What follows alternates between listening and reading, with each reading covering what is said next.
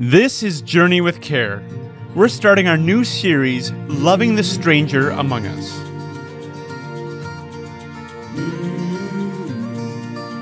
Hey, let me tell you about my friend Phil, who's sponsoring this new series. In our fast-paced world, don't you just long for a simpler and more sustainable life? Maybe you're a business owner or a leader of a nonprofit organization or somebody facing complex financial situations. I've got some great news for you. There exists on this planet good people who are both smart with finances and they have a great big heart to see you and those you care about flourish.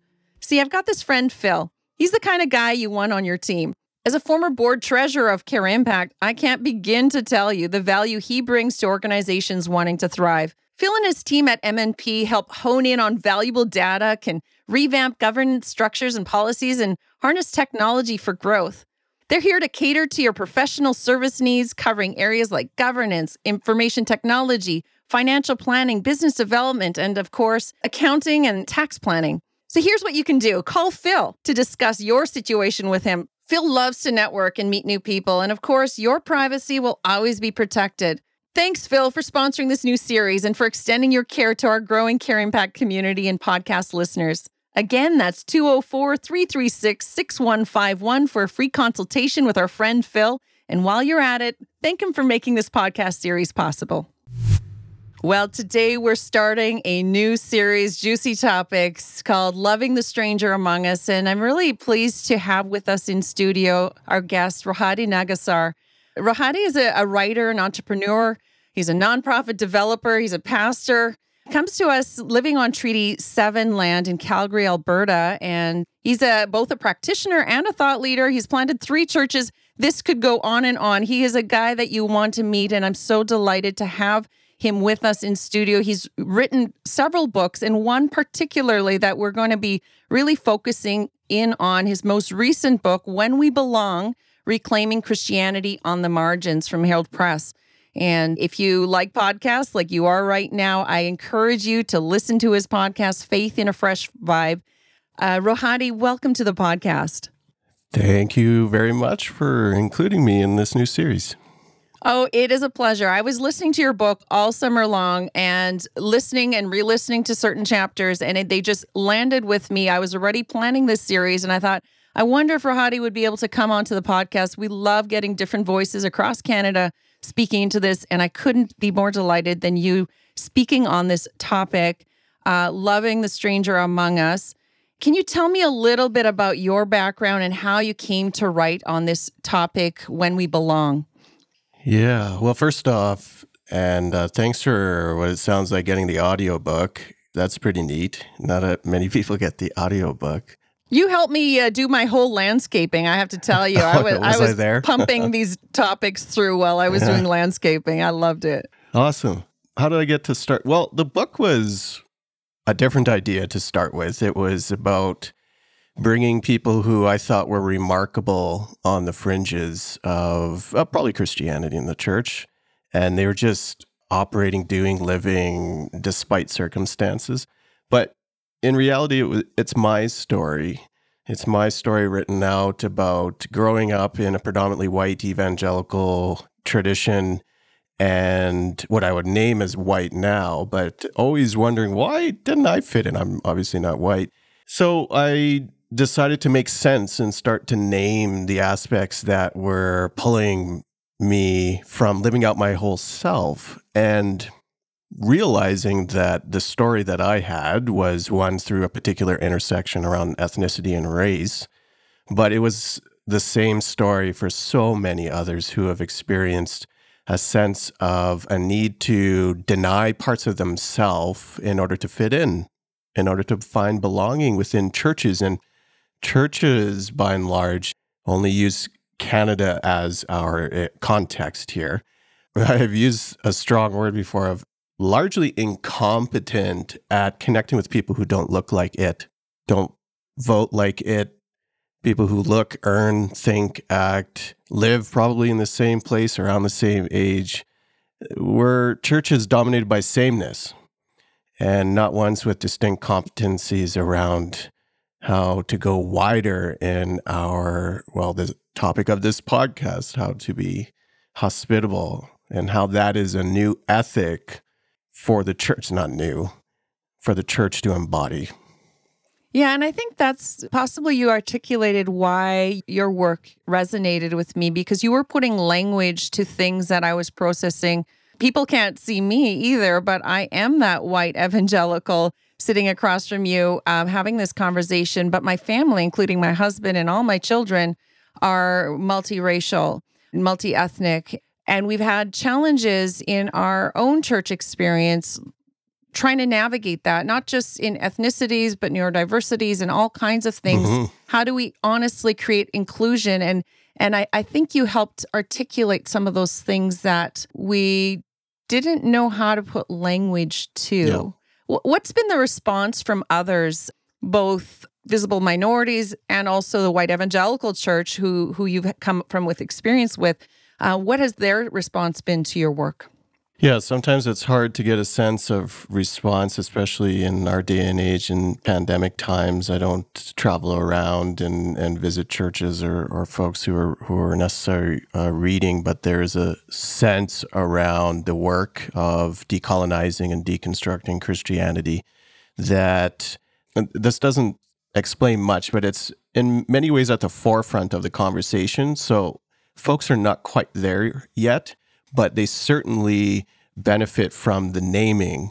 And so those are skills that many are looking for. I just don't have a name. I couldn't put into place what is happening, what is being incurred on my body, what is being absorbed. And so you feel it. And those are what I name in the book as that ain't right moments.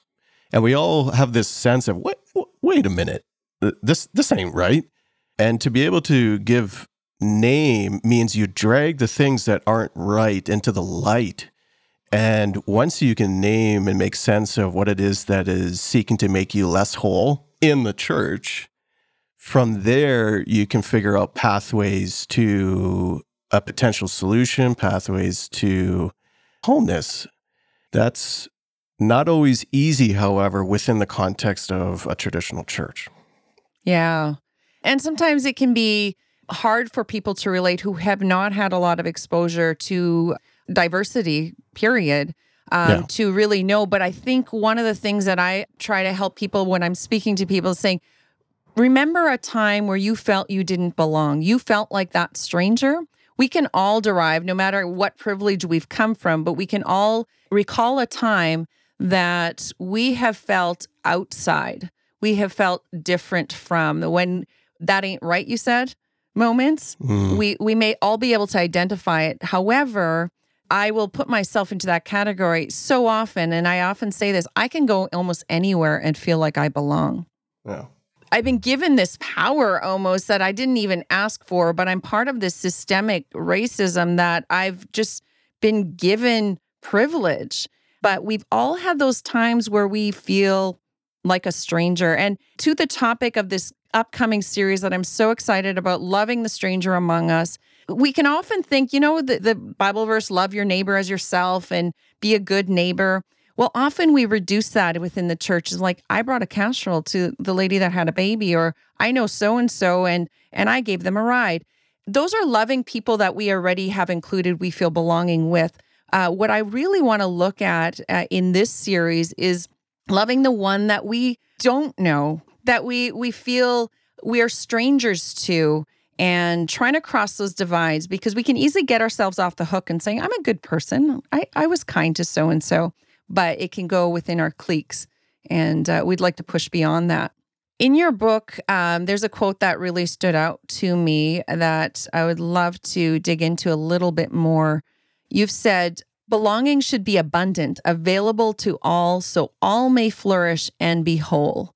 Can you expound on that sense of belonging? Well, do you believe that? Do you believe that all people should be able to live out their whole selves, their gifts? They should be able to pursue their dreams, that they have this liberation. So you said prior about everyone having these moments where they're this stranger, and that's true, but some more than others. Absolutely. And we need to interrogate within the church in what manner we have been formed in these bedrock ideas, like the DNA of the Canadian church. Doesn't matter what tradition you're part of, the DNA, the bedrock pieces that influence the manner we see the other. So an example would be right now, there's war breaking out in Israel and Palestine. And where your position is on that atrocity of war reveals in many ways what you think of the other. Yes. Do you dehumanize certain people, Palestinians or Israelis? Or do you look at the land that is under strife and say all should be able to belong and live out their whole selves? I think that's the Christian ethic. I think that's the call that Jesus is drawing us towards. I would say that churches, by and large in Canada, don't have distinct competencies, and leaders haven't been trained around this either, of how to lead homogenous churches into something that's more diverse. I don't also know if that's the right direction for churches that have been ingrained in the concept of sameness. Like churches are secure spaces, they're community, they're built out of some sense of familiarity. So is that church going to suddenly pick up the new ideas of how to become diverse? I don't think they will. I think that's too big of a leap. Why do you think that's a big of a leap? I'm just wondering if this lands with you. I wonder if underlying all of that, that's preventing us from diversity, preventing us from inclusion, is fear. Fear of the unknown, fear of lack of control of what could be, fear of nuances and gray spaces, because it's easier to be black and white and say, thus saith this denomination, than lean into those hard spaces and sit with lament, sit with turmoil, sit with disagreements, and be good at sitting in conflict. Yeah, and how many churches are good at sitting in conflict? So the notion of fear, I don't think it's across denominational lines. I don't think it's theological opinion, although that was part of how you differentiated yourself back in Grandma's church, right? But today it's not the same, although the churches, I don't know, have shifted much. So there perhaps is a fear, but I think it's a fear of the other now, and attributed to a fear of losing inherited power and privilege. That's a big fear. I think when you look at Canada and all the convoy and all the mess of freedom and so forth like that, that's a real fear embedded in the notion of losing inherited power and privilege. Right. So how do you deal with that? And a lot of churches are in the mix there of either tacit support or condoning. How do you hold those hard questions? And let's say even a community might hold differing opinions. How do you hold that well? So we haven't even breached the outer walls of the church building yet. We're trying to deal with inside and how we might handle difference of ideas. Look at the question of affirming churches, of whether or not you're going to include LGBTQ2+ folks. So churches are splitting off and denominations are fracturing right now as we speak because they will not affirm, and some don't want to affirm. So there's another example of how do we hold that. Well, and even more simplistic than that, will you wear a mask or not wear a mask? Will you do this or that? It's become so divisive. Yeah. Well, I think that one's lost. Mind-boggling. Well, it is. That one's lost. There's no church that stopped. Very few churches that stopped meeting for the sake of including immunocompromised, disabled bodies into their community. That's a great example. Very current example of how another intersection on disability, churches are vastly incompetent and would rather go with the 99 rather than stretch out for the one. Oh, that's so wild. Oh, that's wild. Yeah, it gets me every time. And I love the example that Jesus, I know the answer is always Jesus, but I love the example how Jesus handled the context of his day. There was always people, and I find even in my role, we work across denominations in a lot of different sectors, public sector, government, indigenous sectors. We work with a lot of people around our table, but mostly from the church, I get these questions of what's our positioning on this? And what they're asking is, can I work with you? Can we be friends? And what I take from Jesus when he was working with Sadducees, Pharisees, and the people of his day, I verbed it. Jesus is around these questions. What they're asking is not really what they're asking. They're trying to like peg you. And so I feel like in the church, there's a need to kind of figure out what your positioning is. I would just love to say, could we just see people in the image of God as a theological premise to every other discussion? Because after that, everything's so nuanced, isn't it? It doesn't mean that we don't have theological convictions or we don't have our own experiences and journeys that we've been walking through. It doesn't invalidate all that, but we could still stay at the table even if we're disagreeing. Sorry, you just got me triggered here on a good soapbox. Well, standing on a soapbox of image-bearing humanity, I think, is the core principle of Christianity. Mm-hmm. Not about whether we can save souls up into heaven in the clouds, but rather can we unlock the already unfolding kingdom of God and see that kingdom open the door, be a part of the flourishment of each of us so that we all may live out their image-bearing beauty. What we have instead are many ideas, theological convictions that counter that. Amen. That could preach. I know you mentioned the current war situation, and that is just devastating to watch in our day and age, this happening. And sometimes people ask, so what's your opinion? As if there's like which side are you on? Or there is only one side if you're a Christian. And I did peace mediation work in Palestine, in the West Bank and Israel. And in a time there were no tour buses. And all I can say is people are people and destruction is destruction and war is war. It saddens me, but it's so nuanced. Anybody that gives a simple answer in response to a complex war like that, anybody that can say straight out, this is my positioning and these people are good or bad, or these are on the outside or inside, it's revealing more incompetency than it is their understanding theologically of who we are and who humanity is, made in the image of God, that it's a little more complex. We kind of get ourselves off the hook when we try to polarize people, I believe. I think it's a reflection of theological competency. So you have that position because your theology either dictates or affirms it. And so in what manner do we say your theology and your traditions are actually causing harm? Yeah. Just as a little preview for our listeners to what we are going to be talking about in the upcoming 4 weeks, we're going to look at the anatomy of a stranger. And so each week we're going to have different people coming onto the podcast. One, we're going to talk with the settled stranger. We're going to talk about colonization in the white church as settlers, myself included, as settlers on this land. What does it mean to be settled strangers here in Canada?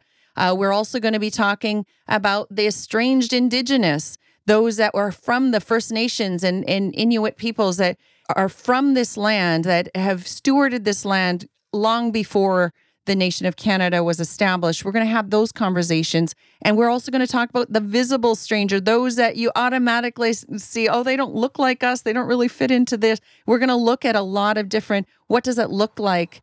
Who are we talking about? We're going to talk with some visible strangers. And then also, finally, we're going to talk about the invisible strangers among us, those we alienate without even knowing. We want to have a conversation of what it means to love the stranger among us, because so often the stranger is among us, hidden in plain sight. So I'm excited that we're going to be talking with individuals that would identify some estrangement in their background. And we're going to bring that to the church and have a rich conversation. Rohadi, I'd love to hear your perspective. I loved listening to you in the audiobook, but I would love for our listeners to hear a little bit more on your take on hospitality. You've been doing church planting, you've been doing hospitality. What does hospitality mean to you as a faith believer? I think that for multi-ethnic folks, there's a default that you understand intersections better. That doesn't mean I get them all. So in the book, I do say in our context that there is a particular gaze that we hold up as dominant, as normal, a straight white man, and then a white woman after that, and then everything sort of trickles down. And we try to match that gaze to say, okay, this is what normal or comfortable looks like, or the gaze doesn't hit you like it doesn't to me, although patriarchy works for me pretty well, you know. Doesn't for me so much. That's right. That's right. So there's an intersection. So being alert to and aware, and I have a chapter on wokeness, but I don't use that term. That's a term out of Black tradition and culture. So being aware of these different intersections, like for me in this past 3-4 years, I've learned quite a bit more about my ableism, right? My ingrained ableism. So there is, I think, a learning. Maybe think of your church and how in Canada we have now, seems to, embraced more aspects of reconciliation in that work. In what manner you are drawing towards the learning aspects, because I think that there is a learning aspect there.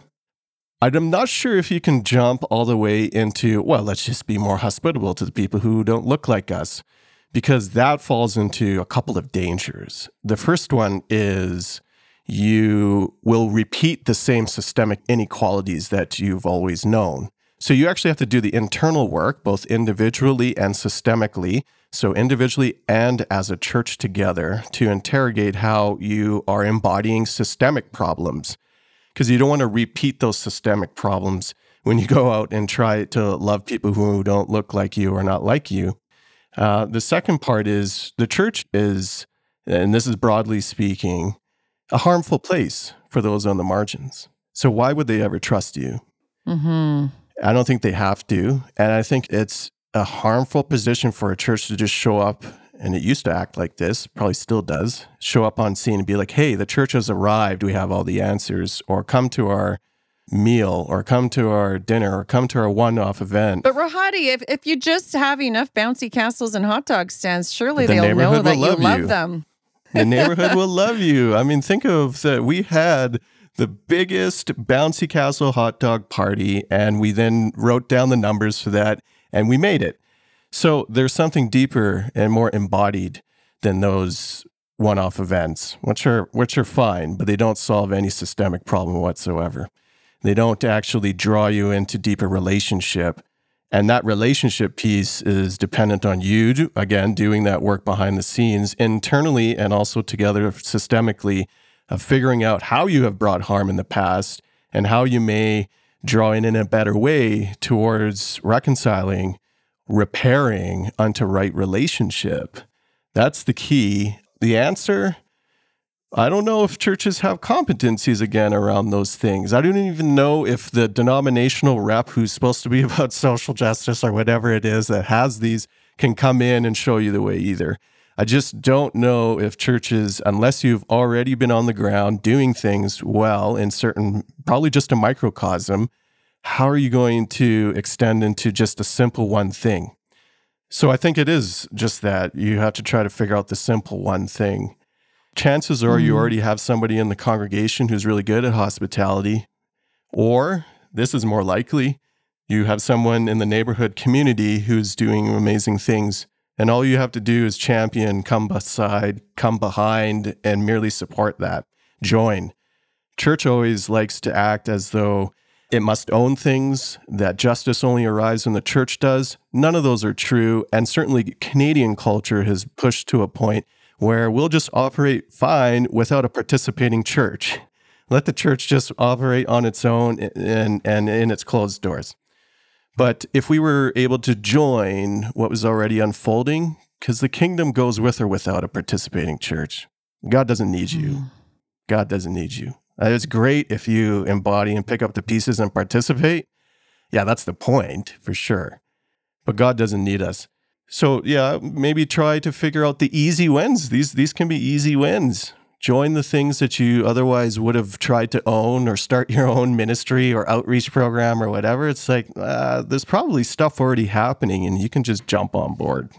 Yeah, that's kind of, you kind of gave the elevator pitch for why Care Impact exists, because the the care portal that we have is a tool that we've been working with. It's just a tool, but in areas that we've been partnering with churches and also frontline services, we've been mapping out where are people doing good things, both in the faith sector and also within government, indigenous sectors, and all these nonprofits. There's a lot of people that are actually working with competencies in their area, but they're needing community, because at the end, I came from nonprofit world. I knew there was never enough programming and staffing and funding enough to meet the relational poverty needs that I was experiencing or seeing amongst our clientele in our community. But we needed people to be people and relational. And so that's why we brought in the portal, so that in real time, people in their neighborhoods would be able to know how to support a mom in reunification, how to help a youth that is aging out in appropriate ways. And that's why we're also dedicated. If we're going to be bringing people to the doorsteps, we have to do some competency building in our academy. And we're pretty passionate about that, because we can talk about hospitality, but unless it really is at a relational level, at a core level, it just becomes programs and fluff. And I think people are asking for sure, social services and community are asking for an authentic church that could really meet them where they're at, where the needs are. And I don't know how many times in my previous work I've had these families, these refugee families, with like 5 frozen turkeys and hampers. And those are all with good intentions, but they didn't know what these birds were. And they really just needed somebody to have tea with. But if we could stop to ask. So I think what I'm hearing from you is a very relational call to hospitality. It's taking out the bells and whistles and really saying, how can I humanize my community? Are there any other practical ways that you would suggest, even from your own experiences growing up in Canada, that you would suggest our listeners to how they could love the strangers among us well? A hard question, because the default answer for the churches who even go this far, and many do not, is relationship. That reconciliation is relationship and so forth. But I've already said the caveat to that, and that's harm, in that the church has long been known to bring harm to those on the margins. That's not to undo a lot of really neat, usually inner city churches that have been doing stuff in the inner city forever. Not to take away from any of those types of programs that are happening. But what does it mean to embody an ethic of hospitality? It certainly means that you also have an ethic that goes along with that of humility. But if you are known to bring harm as a whole, then you have to simultaneously be doing that internal work. And that's hard work. And I don't think a lot of church folks, a lot of Christians understand how hard it is to scratch at the bedrock pieces of our formation. And we can't see it, especially if you're white. You can't see what the bedrock formation is, because to you, that's just normal. So if you're not interrogating white supremacy in the church, if you're not interrogating patriarchy, if you're not looking at what it means to be straight, or how queer folks don't fit in, your ableism, so forth, so forth. If you're not asking those questions, you can think about relationships, but at some point you're going to bring harm. So I'm reticent to participate with, I wouldn't send anyone to a church if they needed stuff, unless it was just straight up program, because that relational piece is so key, and there needs to be a developed trust. So how do you get there? I don't know. I think it is indicative of how deeply, profoundly broken our churches are when it comes to hospitality. So find those in your community who are doing this work. It's like the parable of the wedding feast, as Jesus shared about how the rich homeowner sent out his workers to say, the wedding feast is ready, invite all of the folks to come in. And then folks started to give excuses. Remember this story? They started to give excuses. Oh, I just got married. Oh, I have to take care of my cows. Oh, and so the landowner's like, okay, this infuriates me. Go out into the streets And not merely go out into the streets, there's an added piece of go out into the countryside. So go out to the poor and then go out to the really, really poor and invite them as well. And there's a critical piece of the story, and that is the employees, they might be even named slaves, they come back and they say, well, we already did that. They don't come back, actually. In the conversation, they say, we already did that, and there's still room. So that's a clue to me in that this landowner, the feast that was about to happen, the host of the party, is already known for having an expansive table that invites those on the margins. And those with privilege don't want to participate with it. So they're out. He's already known to invite those on the margins. And so this is a picture of, I think, and there are many interpretations, but I think of the feast table of God's kingdom, that God has already known that the last shall be first at this table. And so in what manner can we as church embody that ethic, where in fact we usually try to satiate the demands of the most privileged who are at the table? So that's a real topsy-turvy kind of way that Jesus asks us to organize our communities. So yeah, the answer is Jesus, like you said at the start, and now we draw it to the end. The answer is Jesus, but whose Jesus are you holding? Made in your image? Is it Jesus who only stands with certain people, of certain nations, of certain wealth, of income? We have to ask ourselves those questions and be ready to be transformed by a renewed, because hospitality is not new to us, but a renewed ethic of what it means to organize our communities that should exist for one another, to love one another, but also intentionally exist for the other. Yeah. You know, I was just in the Greater Toronto area a few days ago, and I went to this theater production by Tim. Google it. It's called My Little Plastic Jesus, and it's talking about some of those same constructs that we have created for ourselves that embody Christianity in what makes us feel comfortable, us as in my tradition, in my upbringing, my own experience. And so much of that landed so deeply. And I do believe that we have the good news in all of this is that it is leaving people questioning. It's asking the right questions. It is getting people saying, "Okay, is this all there is to faith?" And I think that should be an encouragement. I hope that people do not feel discouraged when people are asking those tough questions, because that is an actually invitation down this journey of doing difficult things, having difficult conversations, becoming more competent as we lean in and ask the right questions. I think where I'm more fearful of is people stop asking the questions. They become black and white, rigid, and cutting people out of the conversation, saying you belong at this table of discussions and you do not. And so I hope it is encouraging for people to hear that where there are doubts, that's actually not a bad thing. We need to be asking those questions. And I just want to encourage our listeners too to get comfortable with discomfort. And you can certainly do that here on this series with Journey with Care. We're going to go into some really neat conversations, not to threaten you, but to challenge each other. I know for myself, I am a white evangelical and I love Jesus, but I have been challenged.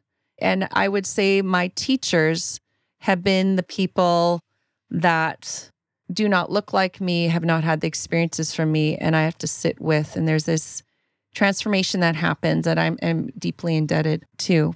To respond to you, that's such a basic piece of where to go now, in that you have learned from those who don't look like you, think like you, talk like you. That's a core principle, I think, if we have been shaped and formed. So for me, and this would be the same for many, even going to seminary, I mean, I was lucky it started to crumble there, but why were all these books and podcasts weren't around, but pastors, all white men, shaped and formed me, all. And intentionally for the past 20 years to come out of that into a whole new set of thinking. So Yeah, I love your invitation. It's invitation into dwelling in those hard questions. But I think that there needs to be a posture change in the church, especially one that is used to being at the forefront, of being in charge, of being in power. That power is no longer inherited, especially culturally now, unless you're only talking to people in your camp. That is eroded. So our posture, I think, changes to a place where we can play run support. Maybe your time is done at the forefront and your role now, you're not going to figure it out in what time you have left, but you can incrementally shift and change, and those ought to be celebrated. And while that is happening, the posture is now to just support those who are leading now. And that's not always the church, or those might be different churches, different leaders, different traditions. Do we have expansive vision for the kingdom of God to do such a thing? I hope so. Well, and I know we have to conclude. We could keep talking about this, and I would love to have you back. But that note of that humility, having a posture of humility is something that we can all lean into. And we've got to start where we're at and really be open to God opening our eyes to not what we want to see ourselves as, but where we really are at, and being that student. It's okay as Christians. Yes, Jesus is the answer, but it's okay that we don't know all the answers and that we can learn and listen and do our homework, not necessarily making everybody else do the work for us for inclusion, but that we would be listeners and learners and humble and hungry for truth, and hungry and humble to learn more of how God created others in his image and not in our own. And I just want to encourage, maybe it's just a matter of make that one call to action, maybe it's a prayer, maybe it's just inviting your neighbor over for coffee or tea, or what makes go watch a soccer game. What is it that you can connect with? Because it's in those connection points that Jesus was calling out his disciples. It's in those connection points that Jesus sat with, not trying to make a project out of anyone, but he was with people and they felt heard and seen. And so let's do that today. Let's find that person, or let's see those people. We don't have to even find them. They're right in front of us in the grocery aisle. Let's see people as Jesus would see, and let's listen, and we don't have to have the answers. Rohadi, thank you so much for coming on the podcast. Again, we'll put the links into our show notes, but hope people listen or buy your books, read your books, follow you on your podcast, Faith on a Fresh Vibe, is it called? Faith in a Fresh Vibe. All right. Thanks so much, Rohadi. Thanks for having me. Thank you for joining another conversation on Journey with Care. We're here to inspire curious Canadians on their path of faith and living life with purpose in community. Journey with Care is an initiative of Care Impact, a Canadian charity dedicated to connecting and equipping the whole church to journey well in community. Visit our website at journeywithcare.ca to connect with Care Impact, find the latest updates on our weekly episodes, details about our upcoming events, meetups, and information about our incredible guests. You can also leave us a voice message, share your thoughts, and connect with like-minded individuals who are on their own journeys of faith and purpose. And thank you for sharing this podcast with your friends. Together we can explore ways to journey in a good way. And always remember to stay curious.